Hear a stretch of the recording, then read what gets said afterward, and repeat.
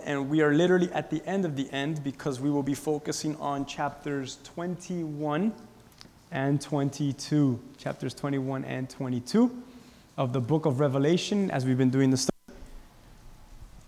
And it's very interesting. The iPhone 6 was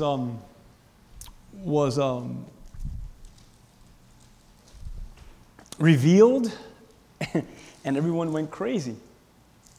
And I think it was the first 24 hours, 4 million iPhones were ordered. That's crazy, man. Oh, man, 4 million iPhones in 24 hours. You look at the month, you put that, what is it? Let's say it's 300, which some of them are more, but let's say 300 times 4 million. That's a lot of money. Wow. So now what's happening? Everyone ordered these new iPhones, and everyone is online. And what are they doing online? They put their little confirmation number, their track number, whatever. They go online to the order status page. They put copy paste. I don't know why I know so much. And then they hit refresh, and it's funny because some people are just sick. And we got to pray for some people. They hit refresh, and then 5 seconds later, they hit it again, like if it's just going to change, right? It's not. And what are they doing? They're expectant. They're anticipating this new phone, which is the same as the one that we have now, but just a little bit bigger. And imagine if the church had that same expectancy for the kingdom of God, for eternity with Jesus Christ. Amen? Just checking into our lives, refresh. Are you coming yet? Are you here yet? I mean, man, that's so awesome. And I don't know, I was just thinking about that as I was looking at Revelation 21 today and getting ready to speak it with you guys. We discussed a lot last week, if you remember, and I don't want to go back to that because we'll stay on that. We talked about tabernacle and what that meant and how Jesus is the tabernacle of the New Testament, fulfilling the Old Testament tabernacle. And we did a whole introduction as we get ready to enter into the eternal kingdom. And now we find ourselves in chapter 21, verse 1, and we will use reference verses, but we'll also go verse by verse in Revelation. All right? John goes on and he writes now, and he says, "Now I saw a new heaven and a new earth, for the first heaven and the first earth had passed away. Also, there were no more sea." Okay? So we look right here and we see in chapter 21 of Revelation, he says, then I saw, or our translation says, now I saw. Another translation says, then I saw. Well, what did you see now? What are you seeing then? How come there's a change of your word from one passage to the next? How come you went from chapter 19 explaining this great white throne judgment that we discussed 2 weeks ago? And from this great white throne judgment in chapter 21, verse 1, then you went to, now I see this. Or then I see this thing coming up. And I like this because it's showing us a transition, something that has changed or shifted. And what John is doing to us now is he's basically saying only after, okay? Only after. I saw this only after. And what he just finished seeing was the dead had now been judged. Satan, sin, and all the forces of evil have now been destroyed. And now God is making all things new. Did you see that in this passage? He's making everything new. How do we know he's making everything new? The verse says what? I saw the new what? The new heaven, and I saw the new earth. So when John writes this, he says everyone just got judged. Everyone just entered and went through the great white throne judgment. And Satan and sin and everything has been destroyed once and for all. And now there's a shift, and everything becomes new. The earth, there's a new one. A heaven, there's a new heaven. And it's amazing because here's John writing at a different time, somewhere in AD 90. He's writing this. So you're looking at 90 years after everything that happened with Christ. And what you see now is he's writing very similar words to that of his buddy in, I wouldn't say buddy in crime, but buddy in Christ named Peter. I'm going to give you a passage that Peter writes, and it's 2 Peter, if you're taking notes, chapter 3, verse 13. Notice the similarity with Peter's words and John's words. Peter says this, But in keeping with the promise, we are looking forward to a new heaven and a new earth, the home of righteousness. New King James says, nevertheless, we, according to his promise, we look for new heavens and a new earth in which righteousness dwells. I want you to notice what John is saying. After the great white throne judgment, I saw new heavens and new earth. And what is Peter saying? What's coming? A new heaven.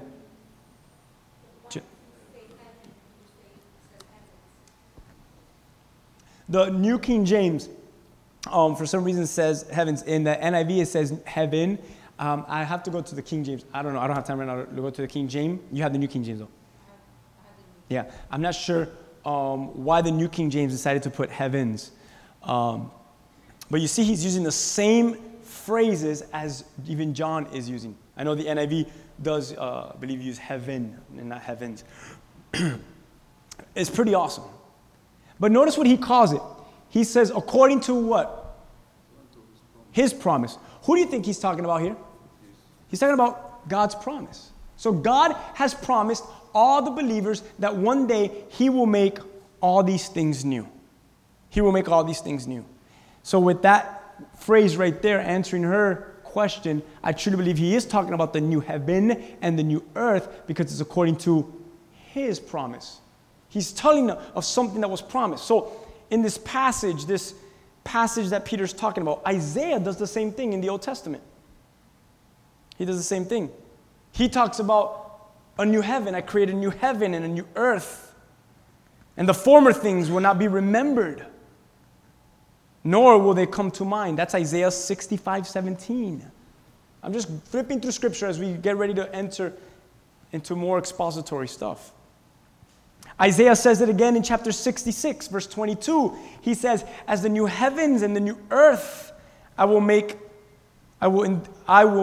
endure before me, declares the Lord. So will your name and descendants endure. So here's this new heavens, here's this new earth, and it's enduring. Okay? It is remaining forever. So let's go back to Revelation chapter 21. Now I saw a new heaven. I saw a new earth. The first heaven, the first earth had passed away, and there was no more sea. And he goes on. I saw a new heaven and I saw a new earth. For the first heaven and the first earth had passed away. Passed away. That Greek word for passed away there, it literally means it perished. It passed away. It's done. It's a word that Jesus uses. If you guys remember in Matthew 24, he says, heaven and earth shall what? Pass away, but my word shall what? Remain forever. Have you ever heard of that passage in Matthew 24? Jesus uses that same word for passed away. It's that same Greek word, which means heaven and earth shall perish. Shall perish. 2 Peter 3:10 even says the same thing. One translation says heavens will even disappear. The different levels of heavens, whether it's the heaven atmosphere and then the heavens of beyond our atmosphere, what's out there in our universe. And he describes it, how these things will also disappear and pass away. And then he says, and there was no longer any sea. So here's John, and he's getting this vision. He's getting a vision of a new heaven, a new earth, the earth that we now walk on, live on, work in, have families in, everything that we know, vacations that we've taken to visit different parts of the world. It's destroyed, it's gone, it's perished. Like, I want you to think of a world that no longer exists. It's a new world that is coming. And this world that we know of no longer is here. It's continents, it's bodies of water. None of this is here. 70% of our planet, over 70%, is made up of water. What John just says, what? Not only did it all disappear, and not only did it all perish, but guess what? There's also no more water. When I saw this new heaven and new earth, think about it. It looks like a pale blue dot earth when you go to space because it's filled with water. But when John sees it now in the book of Revelation, he says, this is weird because we're used to seeing so much water on planet Earth, and now there's no longer any kind of sea. No sea is found in it. Why would God want to do away with the sea? Just think about that. Well, what does the sea do? What does the sea do? Isn't that the name of a jet ski? What does the sea do? What does it do? Produces weather. But one of the main things that it does is separate. What does it separate? Huh? It separates land. It separates people groups. It separates us from the other side of the world even. And here's John, he says, I saw this new heaven, new earth, and there was no more sea. No longer was there any sea. See, the sea separates and divides continents and nations of this world as we know it. But when we look at this eternity that John is looking at, we see that it's different. There is no separation. Instead, everyone that is in eternity will live together, and we will see in Revelation now as we continue to go to these passages, they live together in unity and in perfect harmony, something that we've never seen as we've been living on this earth. What is one of the main questions that mankind has outside these doors? When will there be peace on this earth? When will there finally be peace? We vote for presidents that have great peace treaties. We vote for people that, well, how are you going to bring peace to this nation, and to this country, and to this land? It's something that this world has always been looking for. Peace, peace, peace. Well, there's no need for a sea because now everyone lives in harmony. Everyone is living together in unity. And the sea, this vision of unrest, right? When you think of the sea, unrest, if you've ever been out to the sea, if you look at Scripture, the Bible says that what are the unbelieving people are considered as? They're considered as what? The sea, who are being what? Tossed to and fro. That's what the wavering, unbelieving, those who lack faith look like the sea. So God's like, I don't need that negative picture in eternity anymore. There is no need for the sea. Isn't that amazing? When you break down word by word. So he says there's no sea, there's a new heaven, there's a new earth that's coming, and he doesn't really explain the new heaven and the new earth for some reason. I wonder why God just didn't want to get into details. But we know there's a new heaven and a new earth. In a minutes from now, you'll see how people from this new earth, whatever happens there, will bring things to worship the Lord with in the New Jerusalem. So there's some sort of nations and people groups within the new earth. But what John does spend a lot of time, and the angel shows him, is what is called the New Jerusalem. I want everyone to look at verse 2 with me. So right after he saw that there was no more sea, he says, then I, John, I saw the holy city. I saw the New Jerusalem, and it was coming down out of the heaven from God. It was prepared as a bride who is adorned for her husband. So he sees this new heaven, he sees this new earth, but then he says, wait a minute, now I saw the New Jerusalem, the holy city of God coming down from heaven. The holy city comes down, and here it is, and he begins to see it. And now there is this New Jerusalem. It's not the old Jerusalem like we know today. It's not the earthly Jerusalem that we see that's in Israel today. But it's a heavenly Jerusalem that comes down. New Testament writers talk to us about this New Jerusalem that was going to come one day. As a matter of fact, in the book of Galatians, Paul writes to the church of that region. And you know what he tells them? This passage is pretty awesome. He says, now Galatians chapter 4, verse 25 and verse 26. Chapter 4, verse 25 and 26.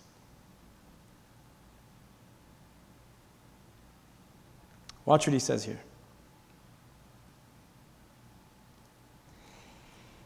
Now Hagar stands for Mount Sinai in Arabia and corresponds to the present city of Jerusalem because she is in slavery with her children. Look at verse 26, guys. But the Jerusalem that is above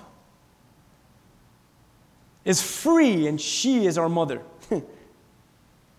Hagar, you got to go back to the times of Abraham. who is, man, this is good. Because right now there's not a temple in the city of Jerusalem. There's a mosque. The mosque belongs to the Muslim people. The Muslim people are actually descendants of a young man that we see in the Bible. And these Palestinians, even that Israel's fighting with, right? These descendants of a young man. And they're in constant war with the Jewish people. And what we're seeing there is we're seeing two young men that are in constant battle, and they're brothers. Abraham's two sons. One's name was Isaac. The other son's name was Ishmael. Isaac was the son of promise who was born from his mother named Sarah. Ishmael was not the son of promise. He was a son according to the flesh that was born, that should have never been really born, from the maidservant of his wife Sarah by the name of Hagar. But something happened, ready? Hagar was a slave woman. She was a slave woman. She was a slave woman of Sarah. Sarah was actually a free woman. Hagar worked for her. Sarah worked for no one. Okay? Ishmael was the slave woman's child. Isaac was the free woman's child. Hagar, Sarah. Ishmael, in this verse, according to Paul, is called a slave, coming from a mother who's a slave woman. Paul, speaking to the Jews and giving context to the Jewish people, talks about another city that awaits, and it's a Jerusalem that is above. But watch what he says. It's above and it is what? It's free. It's free. Because you see, we belong to a different woman. We are the people of promise, he's trying to tell them here. And our life is a little bit different than Ishmael. We're Isaac. We're God's chosen people. And we are children of freedom, not children of slavery. Ishmael today is running a very important part of Israel, present Jerusalem. But when we get to the Jerusalem above, you're going to be amazed what 12 names are written on the 12 gates that are there. It's not Ishmael and his kids' names. Can I take a guess? It's Isaac's offspring and the 12 tribes of Israel. Their names are written in the New Jerusalem. Their names are written in the what? In the free Jerusalem. Not Ishmael's name. Man, that's good. If you guys could catch that, that's really good. The slave woman's son Ishmael today in present Jerusalem is a persecuting people. Am I wrong about that?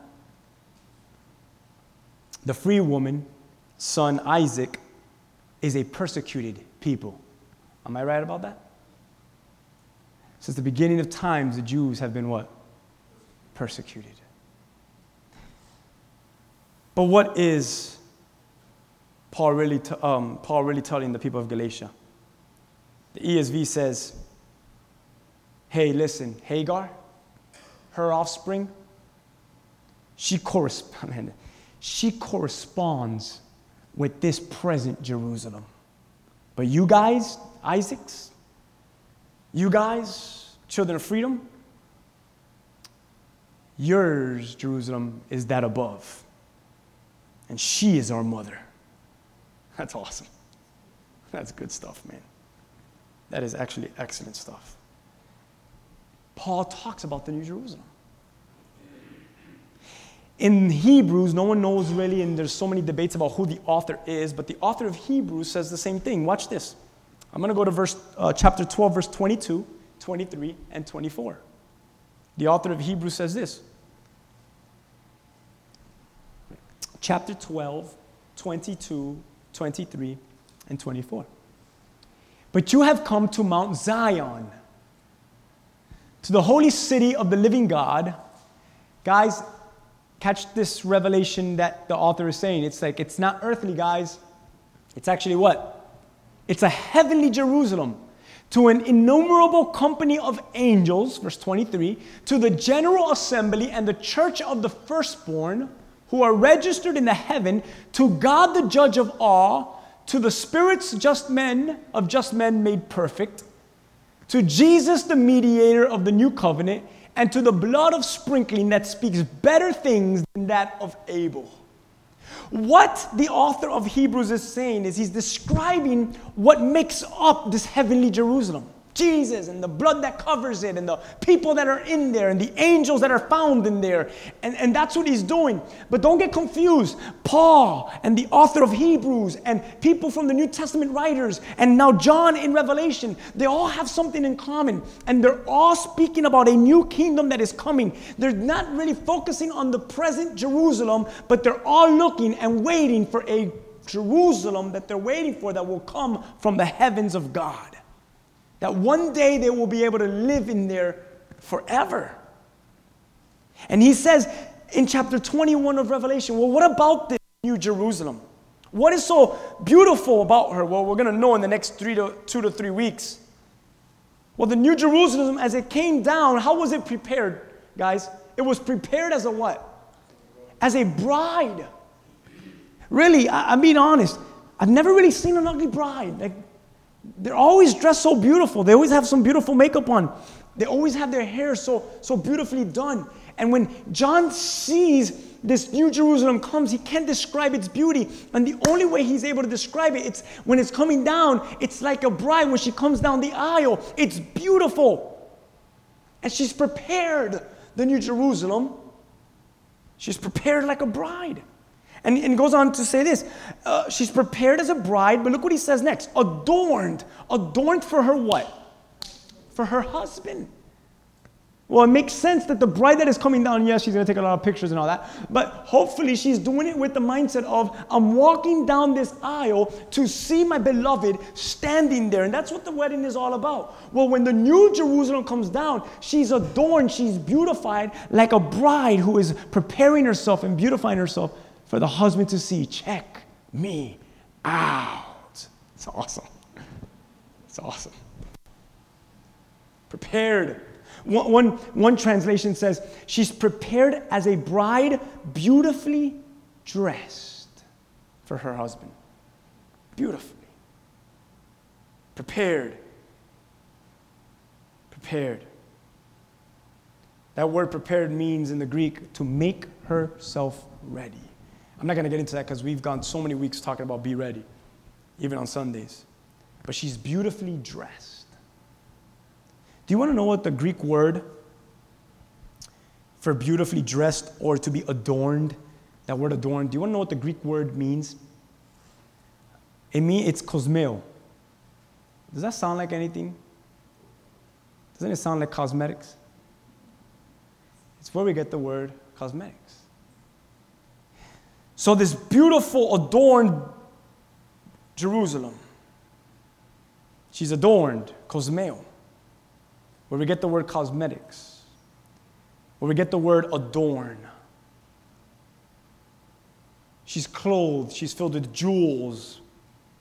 She's a beauty for your eye to look at. Wow, look at the cosmetics on that girl.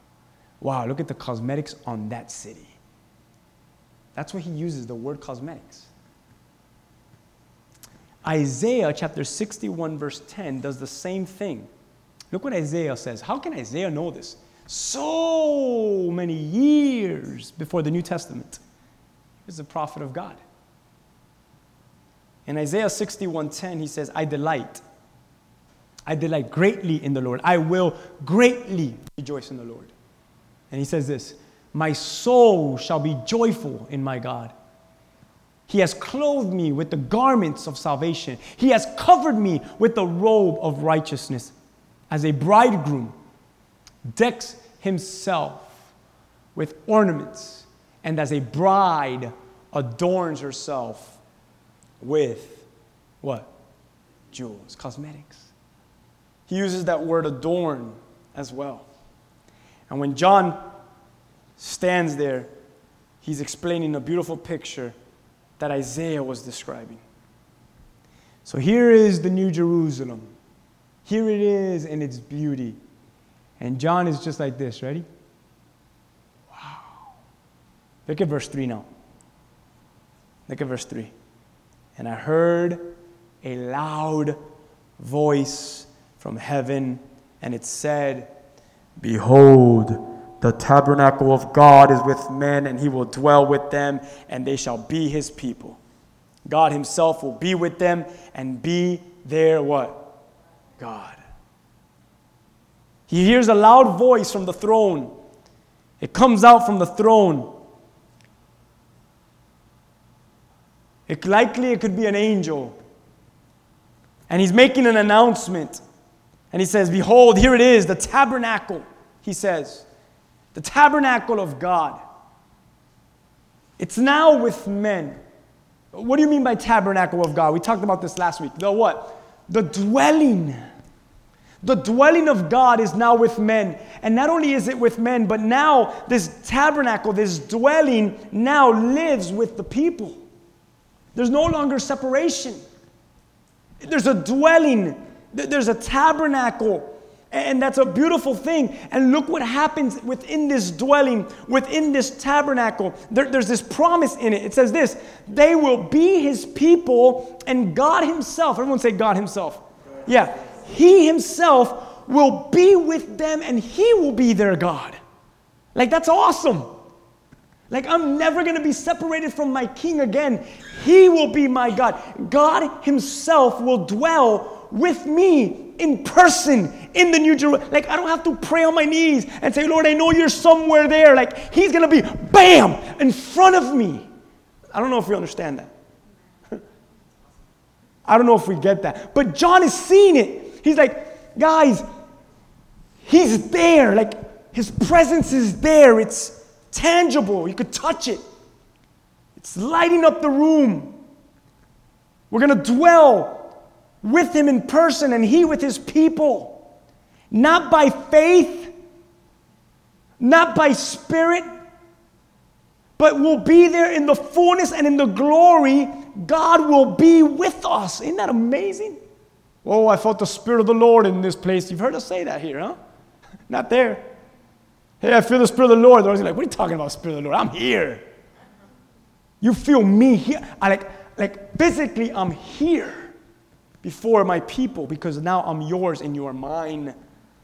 Man, I could just stop right there and just sing a song, right? But I won't do that. And that's what he's telling them. I think I told you. Let's see, 1 John 3:2. You can write that as a little subnote. Oh, look what John says here. "Beloved, we are his children, the children of God, and it has not yet been revealed what we shall be, but we know that when he is revealed, we shall be like him, for we shall see him as" what? Yeah. Hey, you guys remember a couple weeks ago, or was it last week, when I said, "This is the God that we know"? Remember that day? For you guys that were here? Yeah. When we see him, we're going to what? We're going to see him for who he is. We're going to see him for who he is. Oh, man, I can't wait. And then he goes on and he begins to describe what happens now. It falls. It's beautiful. God's dwelling there. And then in verse 4, something beautiful happens. Everyone there? What does God do? Verse 4 says, and God begins to what? He begins to wipe away every tear from every eye. There will be no more death. There will be no more sorrow. There will be no more crying. There will be no more pain. For every former thing has passed away. How many of you could just say amen to that verse? Like, yo, I can't wait to stop crying. I cannot wait. Look what it continues to say. To stop being filled with sorrow, to experience death. No more tears, no more pain. Everything that I know that brings hurt, that brings worry, is done with. It's passed away. He wipes away every tear from their eyes. He does away with it. There's no more death, no more mourning, no more crying, no more pain. Every old order of things is done with and has passed away. Death, mourning, crying, pain, everything that we are familiar with. Have you been familiar with mourning, with death, with crying, with pain? I'm sure we have. Guess what? Everyone say this with me. No more. Wow. No more. No more. No more. The Bible tells us that yes, we will have to pass on this earth through many hardships, many sufferings to enter into the kingdom of God. Yes. You've ever heard someone say, well, if God is real, why does he make Christians go through that kind of stuff? Why did my family member die of, I don't know, cancer? Why did I die of, and we're like, this is part of us, part of who we are. It's hardships. It's part of being on earth. Headaches, it's tears, it's pain. It's part of it. But I love this. No more sufferings to enter the kingdom of God. I love how John hears those blessed words. No more. The last enemy, death, has finally been destroyed. It's finally been swallowed up in victory, like 1 Corinthians 15, chapter 15 tells us. Mortality at last is clothed with immortality. We live forever. We are glorified, and nothing can ever touch us again. Wow. No more. So John, what happens next? Oh, it keeps going. Verse 5. And he who was seated on the throne, look at verse 5. He who sat on the throne said, behold, I make all things new. Thank God, because I just saw everything that was old past. I was wondering what was going to happen. He says, I wasn't going to leave you hanging. I make all things new. And he said to me, write, for these words, they are true and they are faithful. I love how God is true and his words are true, because Satan is a lie. He lies, and he's the father of lies. Totally, completely opposite of God. Isn't that true? And he says, see, his words are lies because he's the father of it. But me, write this stuff down because I'm faithful, and faithful to keep my what? What do you think? Faithful to keep my what? My word. And what I speak to you is true. It's a beautiful statement by God. So he sees him seated on the throne. I am making everything new. It is definitely a beautiful verse, because he's made new heavens, he's made a new earth, he's made a new Jerusalem, and he's announcing that in his kingdom, listen to this now, everything in it will be fresh. Everything in it will be new. Have you ever met someone who says, I just want to move? Ever met someone like that? Have you ever felt like that? I just want to get out of here. I just don't want to deal with these people anymore. I just wish I could disappear for a little while. Right? We've all said that. Or you've all known someone that said that, right? God's like, no, here I make everything fresh and new. You don't have to go anywhere forever. Amen. My words are faithful, are trustworthy. They're true. So what does he say? Because I'm faithful and because my words are true, he says to do what? Do what with them? He says, write every single word that I just spoke to you down. What is he basically saying? Don't keep this away from my people. But instead what? Reveal it. Show it to them. What's coming for them. Look at verse 6, guys. So far, are you guys being blessed by the passage? Verse 6 says, and he said to me, come on, man. What does he say? Yeah, it's done. It's like almost Jesus loves that word, right? That phrase. It is done. It is finished. It's very similar to Jesus' final words on the cross, right? It is finished. It's absolutely final, is what God seems to be saying here. My great work of redemption, my great work of salvation and restoration at last is complete. The dead have been raised, the wicked have been judged. All of my enemies, even sin and death, have been destroyed. The heavens and the earth are renewed, and all of my saints have been rewarded. Say with me, it is done. It's awesome. It's done. My eternal purpose, from the beginning of this book to the end of this book, my eternal purpose has been what? Accomplished once and for all. It's done. It's finished. Paul tells us something in Ephesus about these times. He says, and he made known to us the mystery in Ephesians chapter 1, 9 and 10. According to his good pleasure, which he purposed in Christ to put into effect when the times will have reached their fulfillment. The fullness, the fulfillment of time. To bring all things in heaven and on earth together under one head, even Christ. Ephesians chapter 1, 9 and 10. And he's going ahead and he's speaking something very similar as John. Ephesians 1, 9 through 10. And for your side notes, if you want to go and study Ephesians 3, 9 through 11, you can as well. As Paul is saying very similar things to what John is saying. Ephesians 3, 9 through 11 as well. So after God says it is done, guys, look what he says next. Ready? He says this. He says this. He said to me, it is done. I am the Alpha, the Omega, the beginning and the end. I will give of the fountain of the water of life freely to him who thirsts. I love how he says, I'm the Alpha and the Omega. Come on, guys. Maybe you don't know Greek, but what does that mean? It literally means I'm the what? I'm the beginning. I'm the end. Alpha is A. Omega is the last letter of the Greek alphabet.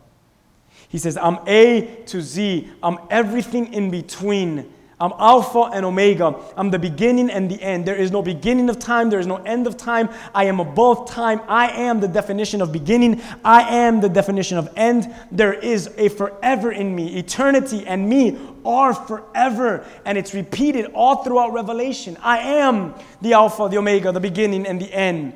In other words, God is basically saying, I'm it. I'm the Almighty. I'm the bread of life. I'm the C, I'm the chief cornerstone. D, I'm the deliverer. E, I'm the Emmanuel. F, I'm the Father. G, I'm the great God. H, I'm the high priest. I, I'm the I am. J, I'm the Jesus. K, I'm the King of Kings. L, I'm the Lord of Lords. M, I'm the mediator. N, I'm the Nazarene. I mean, we could go down. O, I'm the omnipotent. P, I'm all powerful. We could go down the alphabet, and God is like, I'm every single letter. I am everything. A to Z and everything in between. I'm it. I'm it. What is Jesus really saying when he says, I'm the Alpha and the Omega, the beginning and the end? What is he really saying? He says, only in me is everything what? Completed. Everything completed. That only happens in Jesus. In the one who completes all things. What does the Bible say about our faith? For he is the what? The author and the finisher of our what? You know what that means, the author and the finisher? The beginner, the one who writes it, starts it, and the one who what? Ends it. What does that mean? He completes our lives. He says what? When you will be born, and he says what?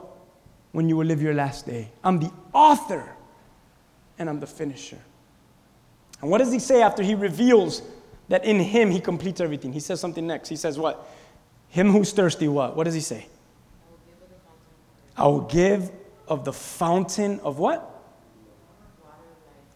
Water of life freely to whoever thirsts. To him who is thirsty, I give. I'm going to give them a drink. I'm going to give them a drink from this spring, from this fountain of water of life. And guess what? It's free. It's without cost, he's saying here. There's a thirst, there's a longing. Notice this here. It's a reference of something that is spiritual. It is not physical. It's a spiritual longing. It's a spiritual thirst that people have, not physical. It's a deep yearning for God and his life. It's like the soul that is panting for God the way that a what? A deer pants for what? What does the psalmist say? Water.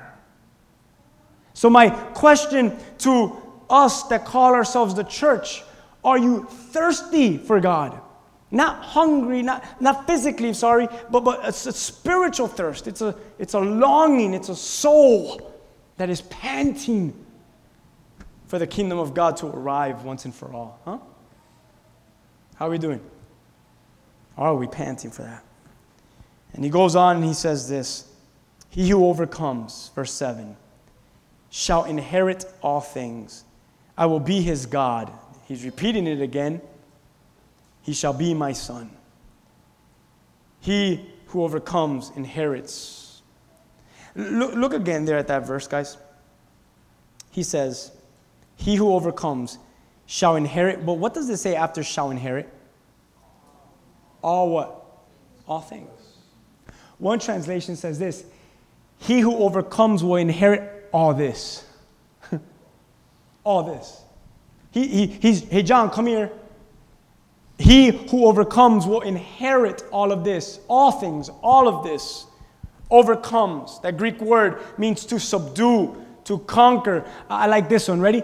To prevail. To have the final victory. The follower of Christ, we have many enemies to overcome. How many of you will say, yeah? Many enemies to overcome. Think about that. Sin, Satan, temptation, flesh, the world. We have many enemies, trials, difficulties. I mean, we could keep going down the list. We have many enemies to overcome. He who overcomes inherits all of this. Inherits all of this stuff. The saints who overcome the devil. Finally, here God is saying that this overcomer inherits all of this stuff. This is the one who has persevered and who has prevailed and who will be now richly rewarded. Listen, you know what happens in the end times? Many who are walking in the faith will what? Will depart from the faith. But God says what? I'm blessing, I'm rewarding the one who persevered, who remained, who continued to raise the banner high when no one else was lifting it. Jesus Christ is Lord. To that person, Jesus says what? I give them what? All of this. It's their inheritance. It's like a father who loves a child and says, son, my whole kingdom is what? Yours. But dad, you're not going to hold anything back? He says what? No, not nothing. Not one thing, not anything will I hold back from you. Why, dad? Why not, dad? Because you overcame. Because you persevered. Because you did not stray. And everything is yours. All of this is yours. Everything. Everything that John had just seen and described here in Revelation 21. Listen to this. The new heaven and everything that's inside of it. The new earth and everything that's inside of it. The new Jerusalem and everything that's inside of it. Even the no more pain, the no more tears, no more death, drinking of the water that of life freely, even of God dwelling with us forever, us with him forever, all of that. He says, all of this is what? Yours. Can you imagine walking into the eternal kingdom one day and saying what? All of this is mine. You can't say that. Yes, I can.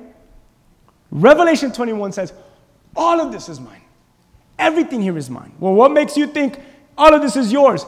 In Jesus Christ, he's given it to me as an inheritance because I persevered. I overcame. I subdued my enemies. I never gave in. I raised the banner high. All of this is mine. I have victory in Jesus. And that's good. All of this is yours. And I will be their God. And they will be my children, my sons. He will be a son to me, is what he's saying. How special are we going to be to God in the New Jerusalem? Think about that. How special. If you're a parent, you know this verse well. You want nothing but what? The best for your child. The best. Child bumps himself, your child gets hurt, your child cries, you feel their pain, you feel their hurt, you lose sleep because of your children, don't you? Think about the love. Think about the blessing that we have in eternity. That God says, all of you become my what? My sons and daughters. You don't even know, God is saying, how special you really are to me. Wow. Guys, let's keep going. I want to finish at least this section here.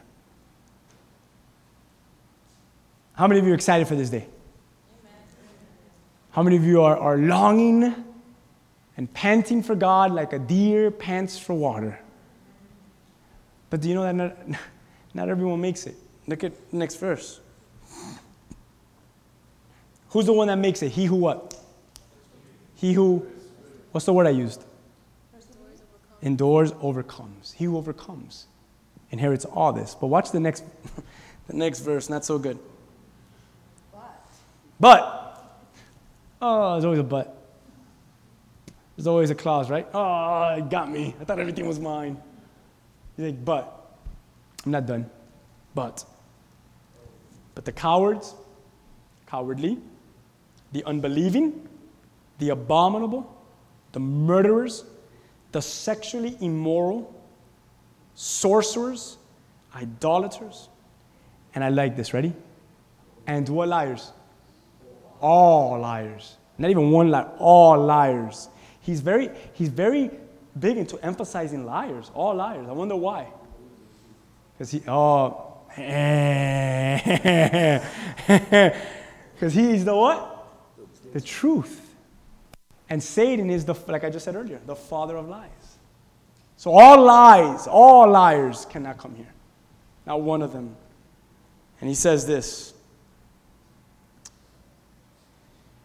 They shall all have their part in the lake which burns with fire. So that's called the lake of fire. And how does that lake of fire feel? It burns. And it burns with fire. And it burns with brimstone.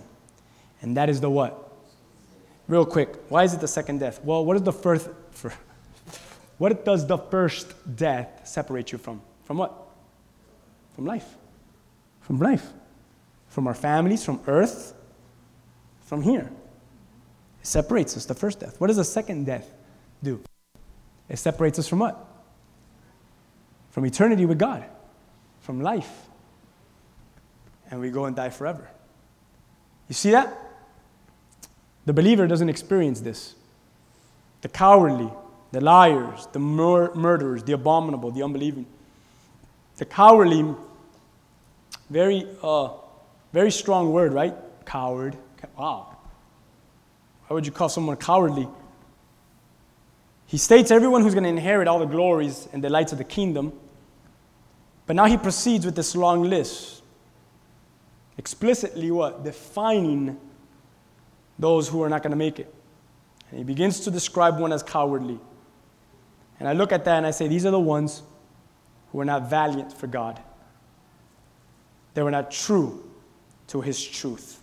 Listen to what I'm about to tell you. The cowardly are the ones who feared man and feared man's opinions more than God's. You guys with me?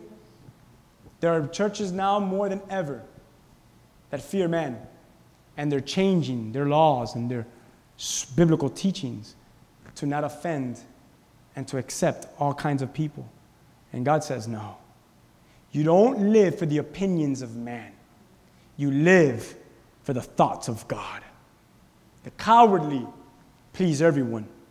The bold, the righteous live to please God. Amen? And that's who I believe the cowardly are. He explains that. Well, so if you feel like you're a coward today, don't get offended. But if you do feel that, because I've felt many times in my life that I'm a coward, what is the best cure, medicine to heal from that cowardly spirit? And that is to fear God. Matthew 10:28 says something very powerful. Jesus says something in Matthew 10:28. He says, do not be afraid of those who kill the body, but cannot kill the soul. Rather, you be afraid of the one who can destroy both the soul and the body in hell. Who does not only just kill your body, but can also send your soul to hell. What is he saying? Don't fear man who can just affect you physically, but fear the God that doesn't just have a touch on you physically, but can also destroy you what? Spiritually, your soul. I love Matthew 11:12. If you're writing notes, just write that as a reference.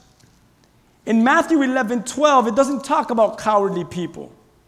Instead, it says, from the days of John the Baptist until now, the kingdom of heaven suffers violence, but the violent take it by force. The cowardly do not take it by force. No, don't talk about Jesus like that. I put a post on Facebook. Go ahead and watch it. Mr. Phil Robertson from Duck Dynasty. When I put that post up, I wanted the church, the body, the people to say, that's not a coward. He stood on the Hannity show, on live TV of millions of viewers and hearers on the radio. And he boldly proclaimed what the gospel says is true. And he didn't care if he was going to offend anyone. You should go listen to it when you get home. Not now, but when you get home. And that's the people that make it. It's not the cowardly, but those who what? Fight for the kingdom of God, who take it back by what? Force. He says the unbelieving, those who have no faith, who are hopelessly lost. The scripture makes it clear that what? Without faith, it is impossible to what? Hebrews 11:6, to please God.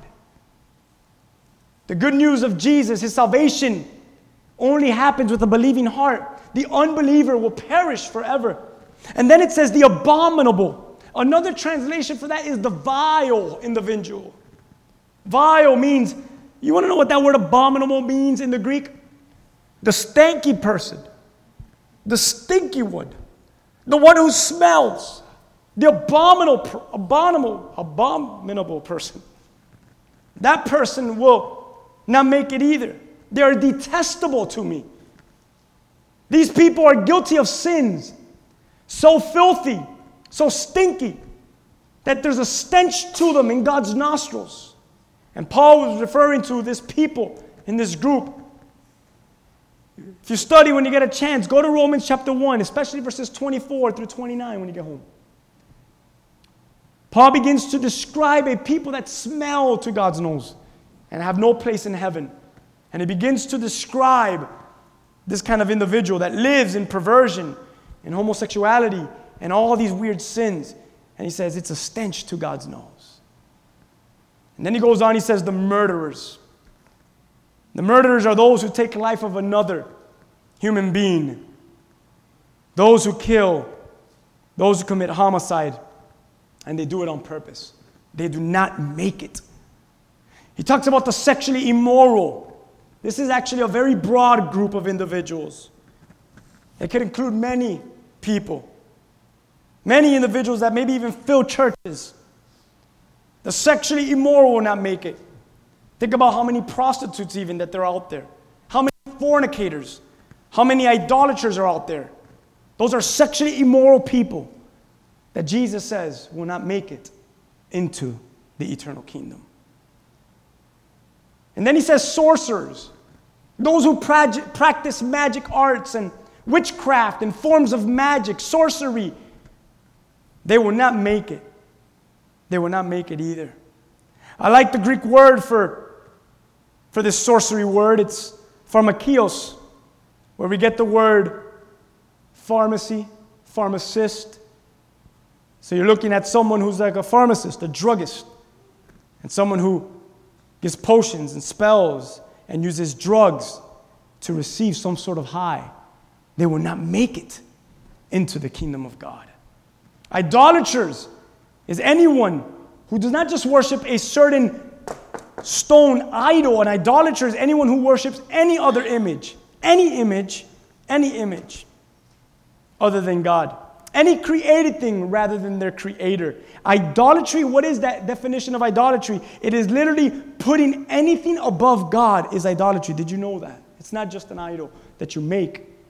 It's something, someone, it, them, her, him, before God. And then he says, all liars. And he places a special emphasis on that. All liars. All hypocrites. Everyone. Lying is so specific to the Lord because the devil, father of lies, Jesus being truth. And he says, no liars make it. And then he says, their all place will be in a lake which burns. It's a fiery lake. One translation says of burning sulfur. And that is the second death. It is the eternal separation from God forever. If we die today, I just shared with you, it separates us from life. But those who die in the second death, it separates them from eternal life forever. Forever. Second death refers to the everlasting separation from God in the lake of fire. And destiny the end result, the destiny for all of these that are listed in this verse that I just read, cowardly, unbelieving, vile, abominable, whatever you want to call them, everyone, is everlasting torment in the lake of fire, the second death. That's their portion. That's their share. That's their allotment. That's what belongs to them, the lake of fire. Amen? Those are just the first 8 verses. Next week we'll go to the next 8. I feel like every time we do this. I always say this, but look at verse 9. If you have the New King James or maybe another translation, do you have a certain topic, heading or bold topic above verse 9? What does it say? The New Jerusalem? Maybe yours doesn't. It's okay. Does anyone else say anything different than the New Jerusalem? We are all of ours to the New Jerusalem. It's cool because verses 9 all the way down to verse 21 speaks about the details of the New Jerusalem. Hey, I'll tell you what, just so we could tease each other for a little while. Let's read it, and we'll pray and end. But we'll talk about it in detail like we did today, the first 8 verses, about the New Jerusalem next week. Ready? Verse 9, this is what we're going to cover next week. Then one of the 7 angels who had the 7 bowls filled with the 7 last plagues came to me and talked with me, and he said, "Come, I'm going to show you the bride, the Lamb's wife."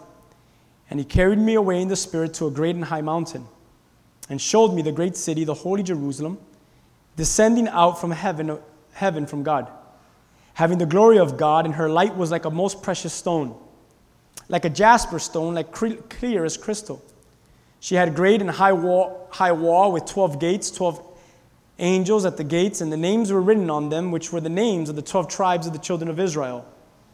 There were 3 gates on the east, 3 gates on the north, 3 on the south, and 3 gates on the west.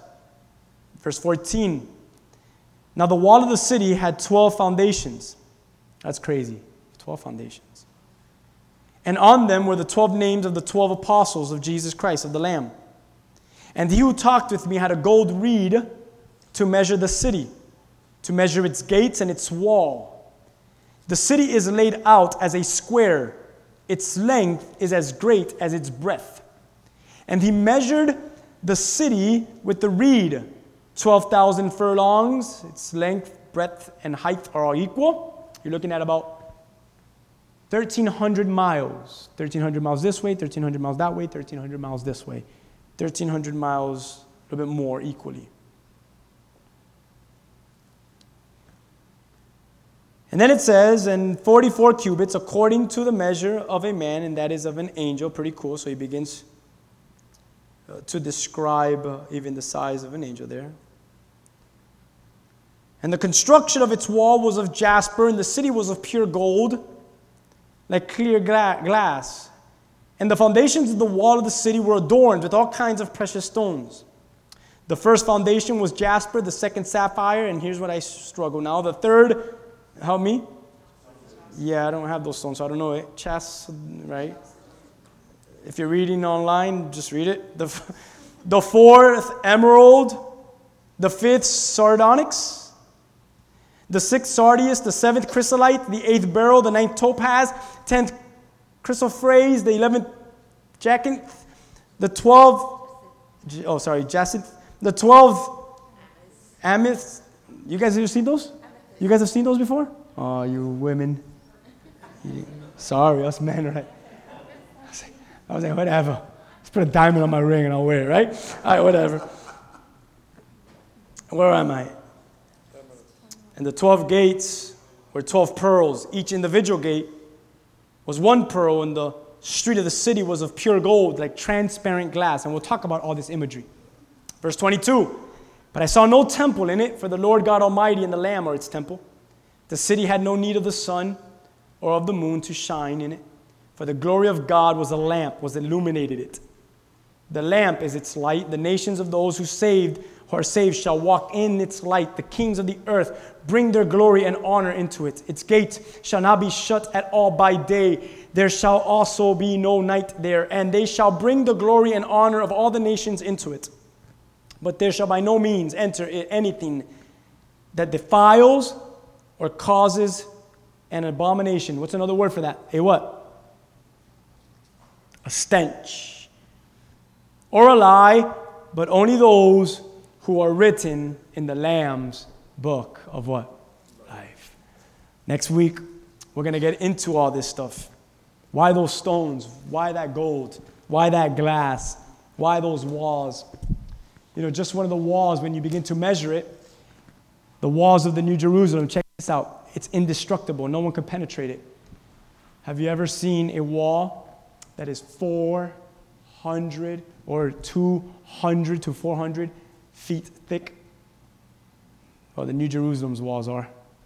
It's crazy. Can't penetrate that. Secure, it's safe. Nothing will ever harm those who dwell in the New Jerusalem. Amen? Let's pray.